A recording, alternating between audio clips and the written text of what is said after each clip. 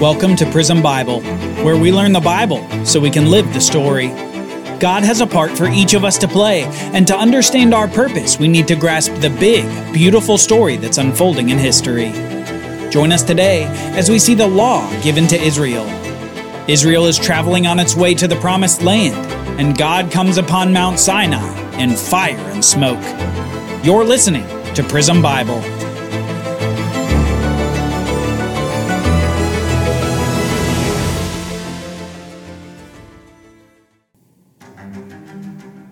The people are terrified. After being led for weeks in the wilderness by the pillar of cloud and the pillar of fire, experiencing the provision of God, they now stand before Mount Sinai, one of the most important locations in all of the Bible. Fear is suddenly in the hearts of all the people because the Lord has appeared in a magnificent way. They'd been camping in the plain in the front of the mountain, and on the third day when the morning came, there was thunder and lightning. A thick cloud was upon the mountain, and a very loud blast from the ram's horn went out, so that all the people in the camp trembled. Then Moses brought the people out of the camp to meet with God, and they stood at the foot of the mountain. Mount Sinai was completely enveloped in smoke, because the Lord had descended on it in fire. And the smoke rose like the smoke of a furnace, and the whole mountain quaked violently. And as the sound of the ram's horn grew louder and louder, Moses spoke, and God answered him in the thunder. The Lord descended to the top of Mount Sinai. God is doing something special here. You can tell by the way that he's showing himself to the people. It's not the pillar of cloud and the pillar of fire that had been leading them up to this point. Instead, he wraps the whole mountain in a cloud of smoke and descends upon it in fire. If that weren't enough, the mountain begins quaking while the sound of trumpets grows louder and louder. Just imagine it for a moment. The rocky crags of a mountain covered in fire and smoke, billowing with the sounds of thunder and trumpets.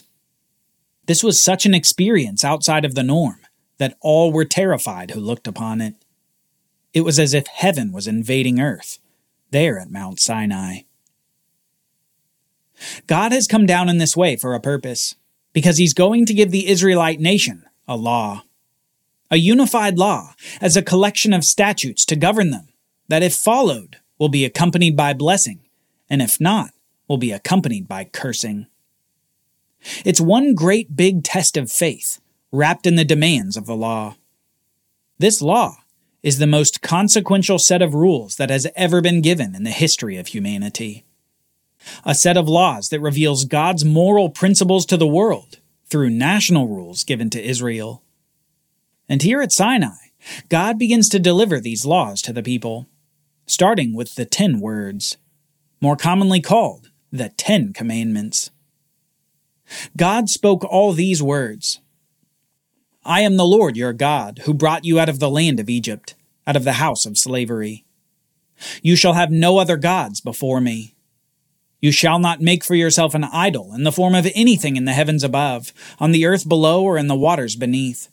You shall not bow down to them or worship them, for I, the Lord your God, am a jealous God, visiting the iniquity of the fathers on their children to the 3rd and 4th generations of those who hate me, but showing loving devotion to 1,000 generations of those who love me and keep my commandments. You shall not take the name of the Lord your God in vain, for the Lord will not leave anyone unpunished who takes his name in vain. Remember the Sabbath day by keeping it holy. 6 days you shall labor and do all your work, but the 7th day is a Sabbath to the Lord your God, on which you must not do any work, neither you nor your son or daughter, nor your manservant or maidservant or livestock, nor the foreigner within your gates. For in 6 days the Lord made the heavens and the earth, and the sea and all that is in them. But on the 7th day he rested. Therefore the Lord blessed the Sabbath day, and set it apart as holy.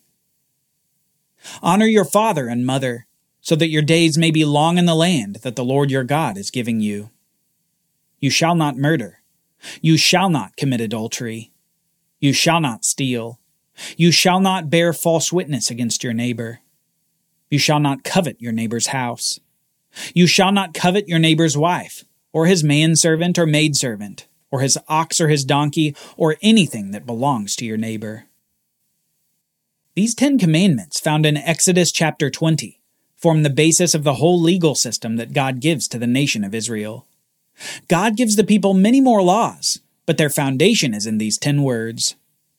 Overall, there are collectively over 600 instructions and regulations that become the blueprint for the Israelites to live a God-honoring life in the land of Canaan. God is giving Israel the law, starting with these 10 words. So we should highlight a few important observations regarding God's identity, the prohibition of fake gods, and righteous living. So first, God's identity. God begins the 10 Commandments with a statement rather than a rule. That statement is this: I am the Lord your God, who brought you out of the land of Egypt, out of the house of slavery. Before anything else, God identifies himself as the one who saved the Israelites from their slavery in Egypt. God's identity as the great deliverer is the introduction to the law, and something that we shouldn't miss. God is giving rules in the context of deliverance. But let's dig a little deeper. In the second commandment here it says, You shall not take the name of the Lord your God in vain, for the Lord will not leave anyone unpunished who takes his name in vain. Remember we discussed God revealing his name of 4 Hebrew letters to Moses. The name Yahweh, that means something like, I am who I am, the essence of God's identity. Here he's instructing that the Israelites are to guard themselves against misusing or dishonoring his name.